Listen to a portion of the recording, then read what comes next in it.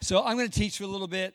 What I'm getting into tonight is something that has formed, most of it, fairly new in me. I've actually not been well for the last 4 or 5 weeks. I've been in hospital and complications from cancer surgery a year ago, but it's all sorted now and I'm good. Anybody happy? You good? You good? I'm happy. I'm out the other side and all is good. Clear bill of health. So, and that's awesome. And we're off to Jakarta on Saturday. So pray we don't get a virus or something. But it's all good. But anyway, while I was laying down in a fever for a month and what have you, I was contemplating on things and thinking about stuff, as you do, and reading a lot and thinking a lot and thinking about stuff. And I've started thinking about this issue. And I like I said before, so I'm going to teach for a bit and then hopefully not too long, and then maybe pray for a couple of people and see where we go from there. Is that okay? All right, I'm looking at my time, so that's good. All right, so I'm not going to do this message in depth in its entirety, but hopefully just cross the surface, begin to throw out some ideas there that may help you.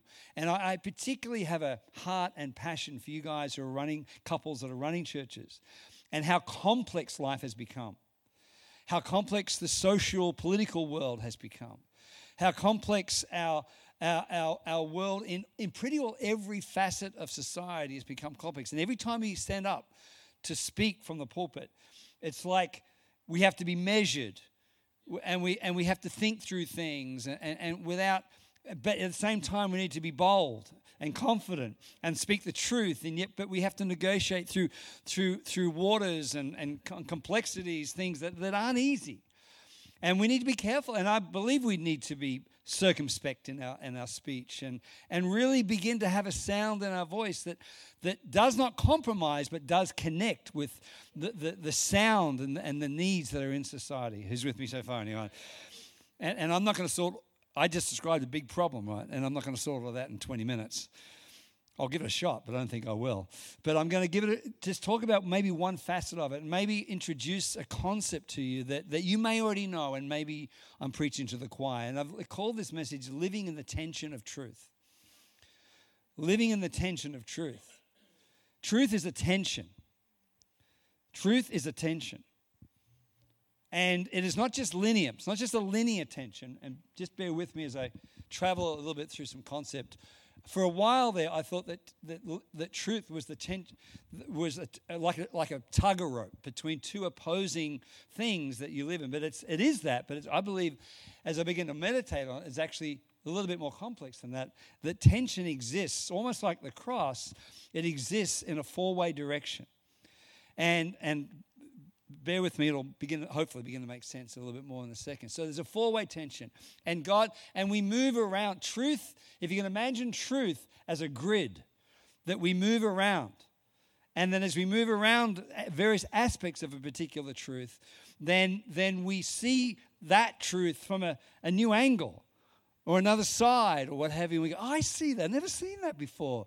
And we can see the other side of maybe a thought or an ideology that we have, but suddenly we're mature enough and spiritually mature enough to see the other side. Instead of this tension between us and the world, where we're right and they're wrong, I don't think the kingdom was ever meant to be that way. Most of Jesus' arguments were not with the world, they were with the religious people. And so we need to understand that often we're the problem. But we're preaching that they're the problem, and no wonder wondering why we're not reaching people with the truth, which is, anyway. Okay, as you move around the spectrum, it allows movement and expansion, a change of perspective, a change of experience, and maybe a change of thinking.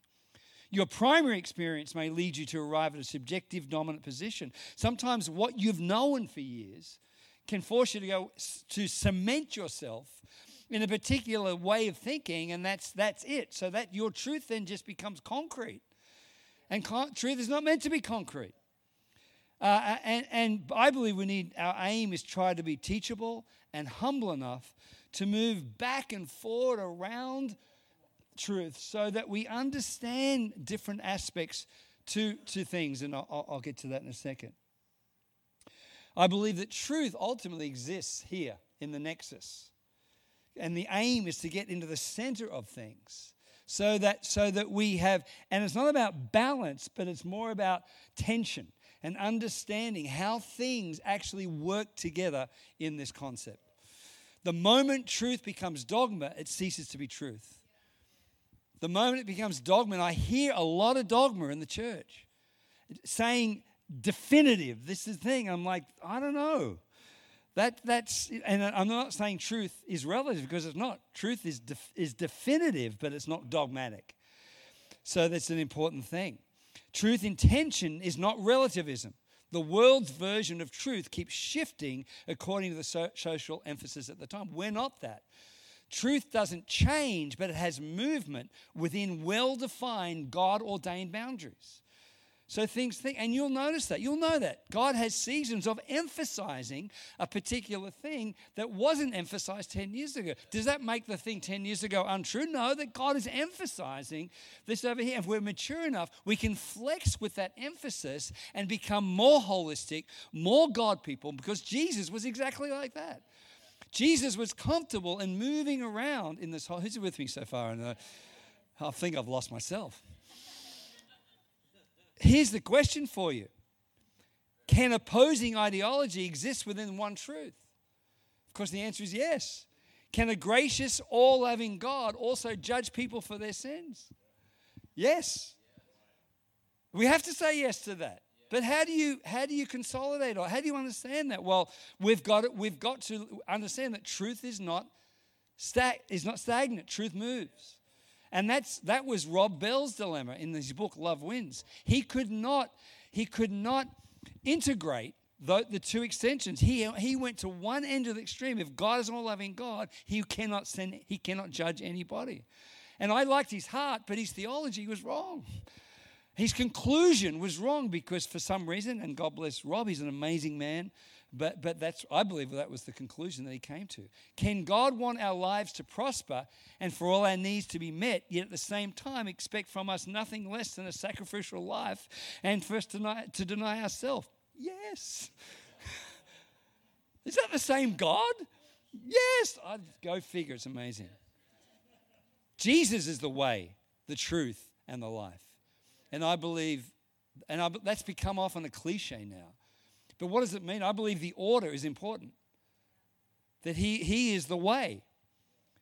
And what is that? He is the way. He's the way of salvation. He's the way to the Father. He is the truth. Truth is a person. He is God, and all that embodies represents values. He embodied truth.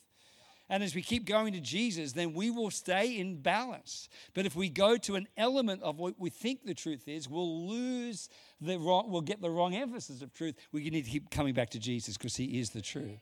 And because guess why? He's moving. But he's not moving out of truth. He is moving within truth. So that's good. He is truth. But once those two are believed and embraced, once we understand that he is the way, understand his truth, then life flows. Truth is not relative. Truth is revelation. And so we aim to live in the nexus of truth. Aim is to be there. God, you may get an experience out here, but like a tennis player, get back to the tee again.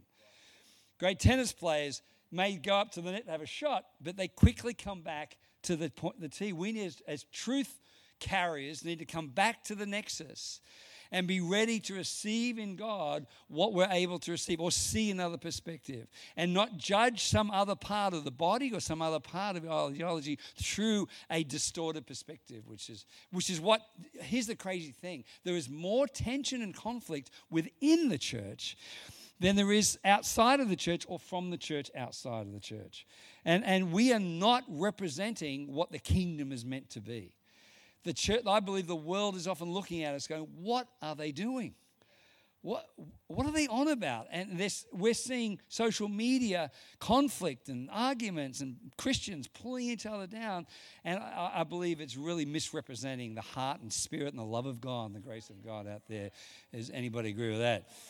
Sometimes our faith is shipwrecked because we refuse to shift and experience an aspect of the kingdom of God in a different way. Sometimes people are knocked off course when we're exposed to something new, and that becomes our new nexus. And we start to review all truth through that new position.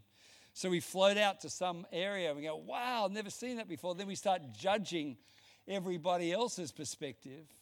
But they all exist within that place.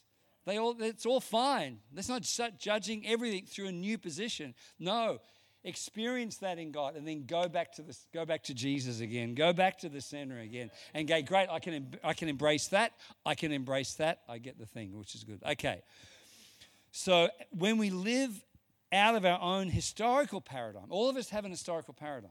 We come from a non-church background or a certain church background, and each one of those church backgrounds have an element, have an ideology, have a perspective, have a perspective of the truth attached to it.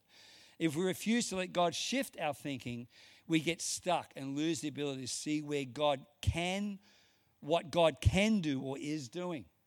And we judge even the current move of God through our own historical paradigm. And we refuse what God might be trying to get into our church or into our team or into our leadership thing. And he will bring a new emphasis. Classic example, New Testament, Acts 10. When you know the story, when Peter went off to pray and God gave him a brand new paradigm that was so radical. It wasn't a new theology. It has been in existence from the beginning of time. The universal gospel has always been in existence. The gospel has always been for the Gentiles. The Jews were meant to be a light to the Gentiles, but the Jewish people never saw it. And in the early days, the Christian faith was Jewish, and God was trying to break it out of the confines of one aspect of truth out into a gospel that reached the world. Which, thank God for Acts chapter 10, right? But we go, wow, Peter, what a stubborn man, what a numbskull, what a nuthead, And we're doing the same thing when the Holy Spirit's going, have you seen this? And we go, no, I don't need to see that, which maybe we do. Okay, so the next few minutes, I'm going to give you 4 cross paradigms of things that and the first one is let's have a look really quickly. Like I'm not going to unpackage it too much. Is let's look at the kingdom. How does the kingdom made up? And it's all sorts of things. There's up here. There's the Christ on the mountain. There's the intimate Christ. There's the mystical Christ. And by the way, Jesus was that. He spent much time alone, seeking God. He was the recluse. He was the, God, what are you doing? And he spent much time, many, many days, nights, seeking God, what have you. And there's that type of Christianity and a type of experience and truth, which is good, which is part of the kingdom. But it's not everything about the kingdom. But then over here is the revival. The move of God, miracles, signs and wonders. Incredible. Who's thanking God for that, right? How many people up here are criticizing that? Over here is the word. Teaching, instruction, how to live life. Christ the teacher. He was phenomenal at that. And down here is good works. It's feeding the poor, focusing on the marginalized. And much of the body of Christ, depending on people's backgrounds or aspect of the truth, cement themselves in a particular area and then define all of Christianity from that perspective and then criticize other people and say, no, miracles are finished. It's not all about the word. All the word people are criticizing the charismatics or the mystic, whatever. And then it's just but I believe we need to live in the nexus of that. And yes, full revelation of a move of God, supernatural. Full revelation of the word. Who's into that, anyone? That's why we listen to Tim Keller. I read N.T. Wright all the time. Getting my mind alive with the word of God. Because without that word of God, we're just feeling people. But we need that.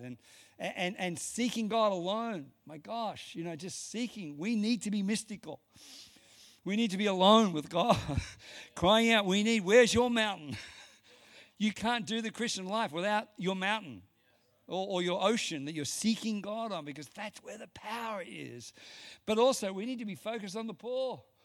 We need to be in our communities, feeding, clothing.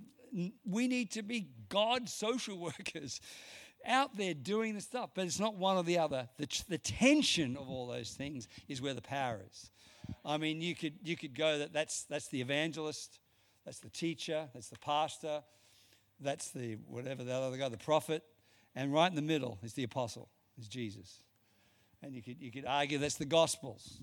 That's John. That's Mark, that's Matthew, that's Luke. You could go and you could take the paradigm all sorts of places. Okay, what else? Moving through this quickly. Okay, I have a lot more questions, but I'm not going to do it. Our faith. Let's talk about faith for a second. Same thing, tension between grace here and truth. Between mercy and justice. Somehow God wants us there, but all are true. You can't have grace without truth.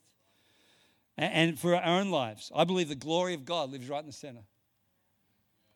The glory of God, God wants His glory on the earth, and until we experience grace, we can't show mercy. Unless you have a revelation of God, what God has done in your life, you can't show mercy. Self-righteousness creates judgmentalism. And so it's like grace builds a spirit of mercy, but also mercy is balanced by the fact that we need to hold people accountable. But it's not just holding people accountable, we need a merciful heart. And grace and truth. And I believe that one of the keys to truth is shame.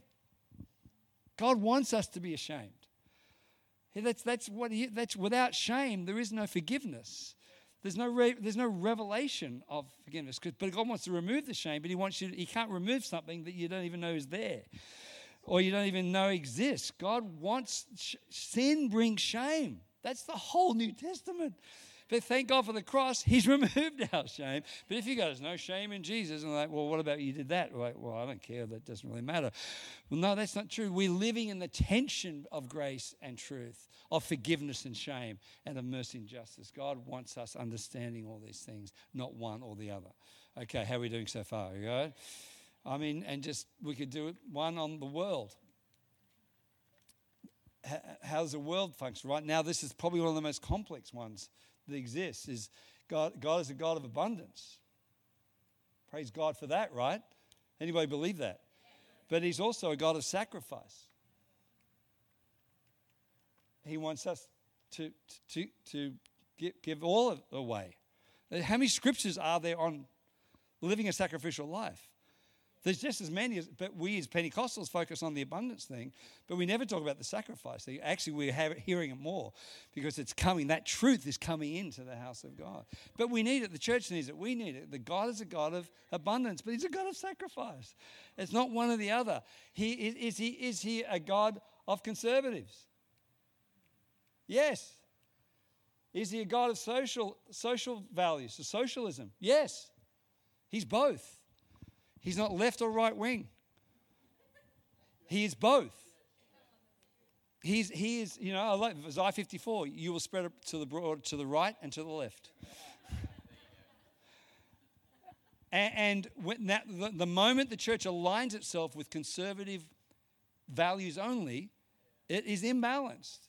It is actually doing the world an injustice. There is just as many scriptures about God the socialist as there is about God the conservative. Just as many. All the church shared everything. They had everything in common. That's those socialist values. The kingdom is full of those situations. That's why the world is reacting to our conservative values, because we're preaching that instead of preaching truth. We need to be preaching both.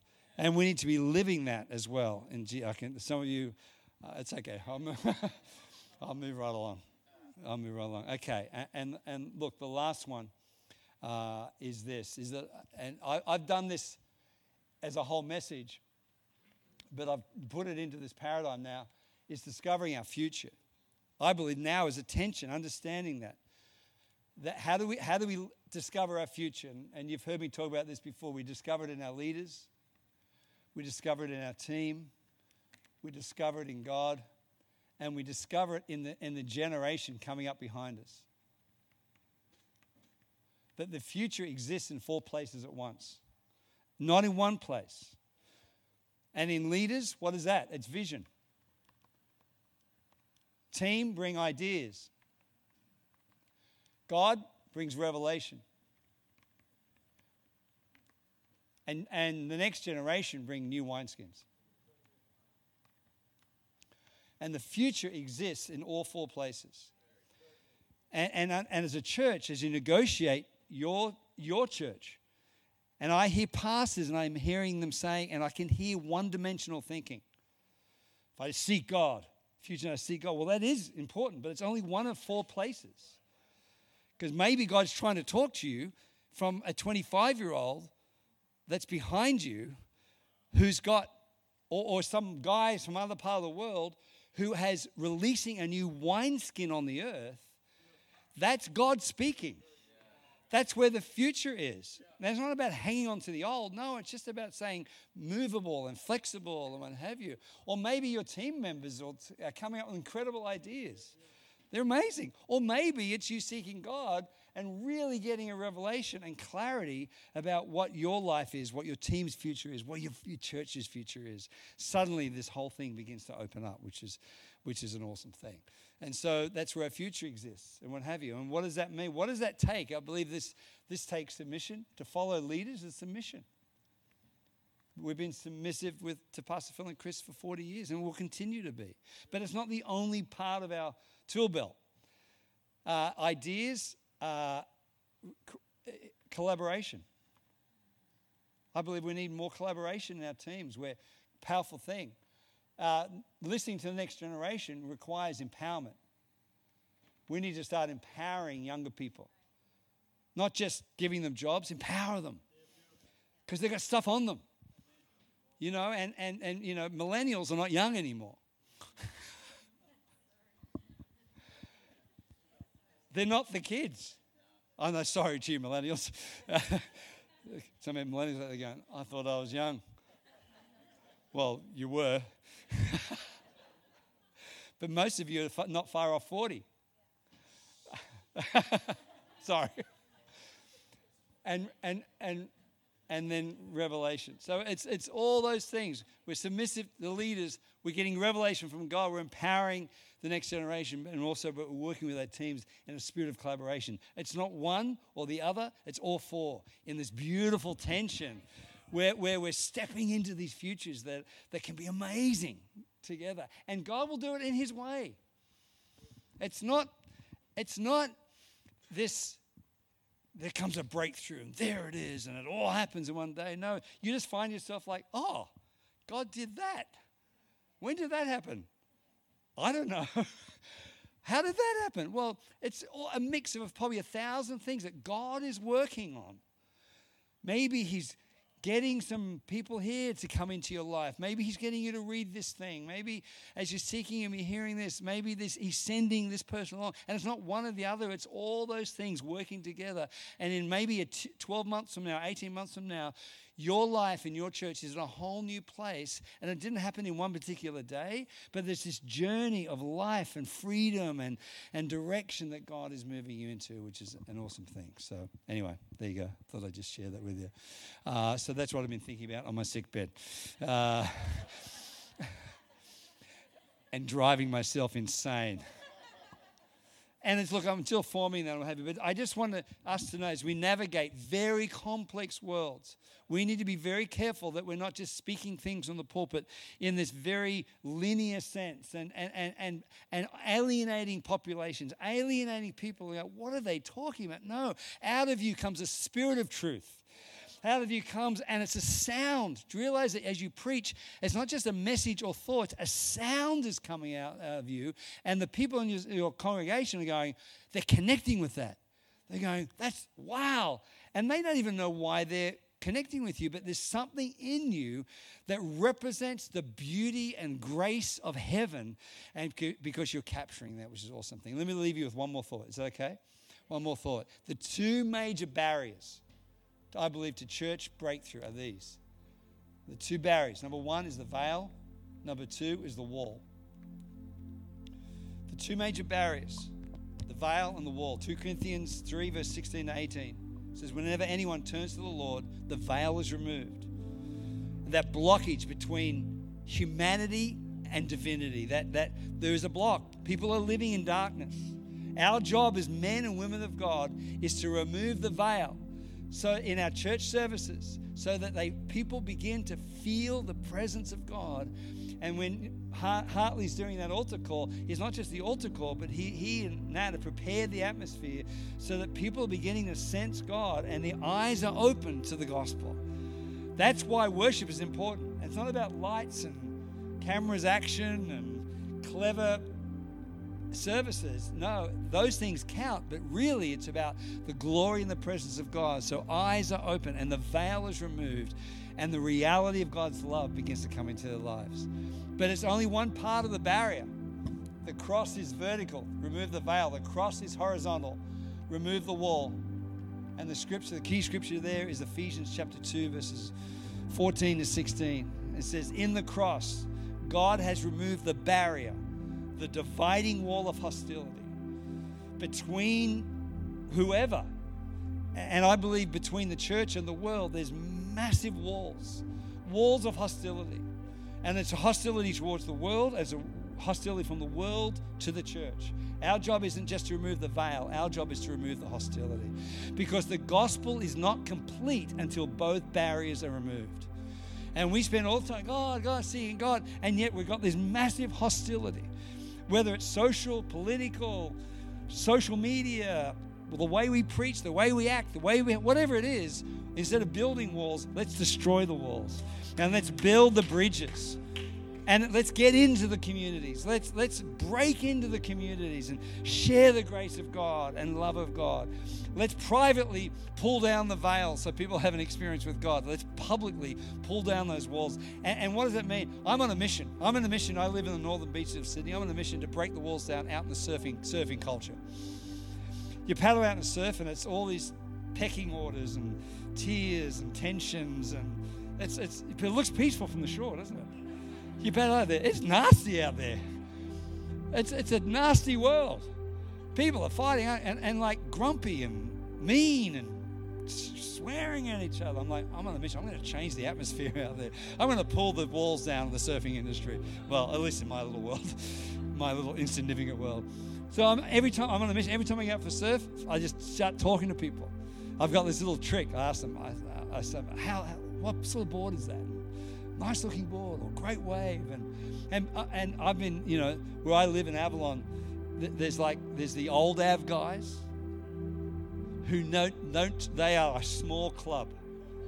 There's about 20 of them, and they don't let anybody into that. You've had to be in that place for 50 years, and even then you can't break in. Well, I want to tell you today, I've broken in. It took me 23 years, but I've broken in. They talking to me now, that, hey, Mark, give me high fives and what have you. And it's like, now I've got a bridge. Because you can't reach anybody that you're hostile to is hostile to you. You can have a veil gone, great. I've got the glory of God on me. Glory to God. I'm just full of the power. But there's walls everywhere. And break those walls down. And so I'm just talking and cheering and hollering on because my aim, and it may take 20 years to get, but my aim is for them to see me differently as a minister and as a Christian, what have you. That's the deal right now. The gospel is not complete until the horizontal thing is broken down. Matthew chapter 6, and it's about forgiveness. It's about all sorts of, I could teach for 6 hours on that one thing. The power of the cross. Not just us forgiven. The cross doesn't just give you power to be forgiven. Believe it or not, that's actually the smaller part. The cross gives you the power to forgive. In fact, in Matthew 6, Jesus says this, unless you forgive your brother who sinned against you, God in heaven will not forgive you. So our forgiveness for others actually comes before God forgiving us. And that means breaking down conflict, breaking down hostility. We are a walking, forgiving machine. Everywhere we go, we're releasing forgiveness, pouring out grace, love of God in the church, outside of the church, so the church becomes alive. Not just alive with great worship and lights, but alive with real life in heaven that only the cross can bring. And that's what our churches need to be filled of right now. Amen? How are we doing so far? All right, so far, I'm done.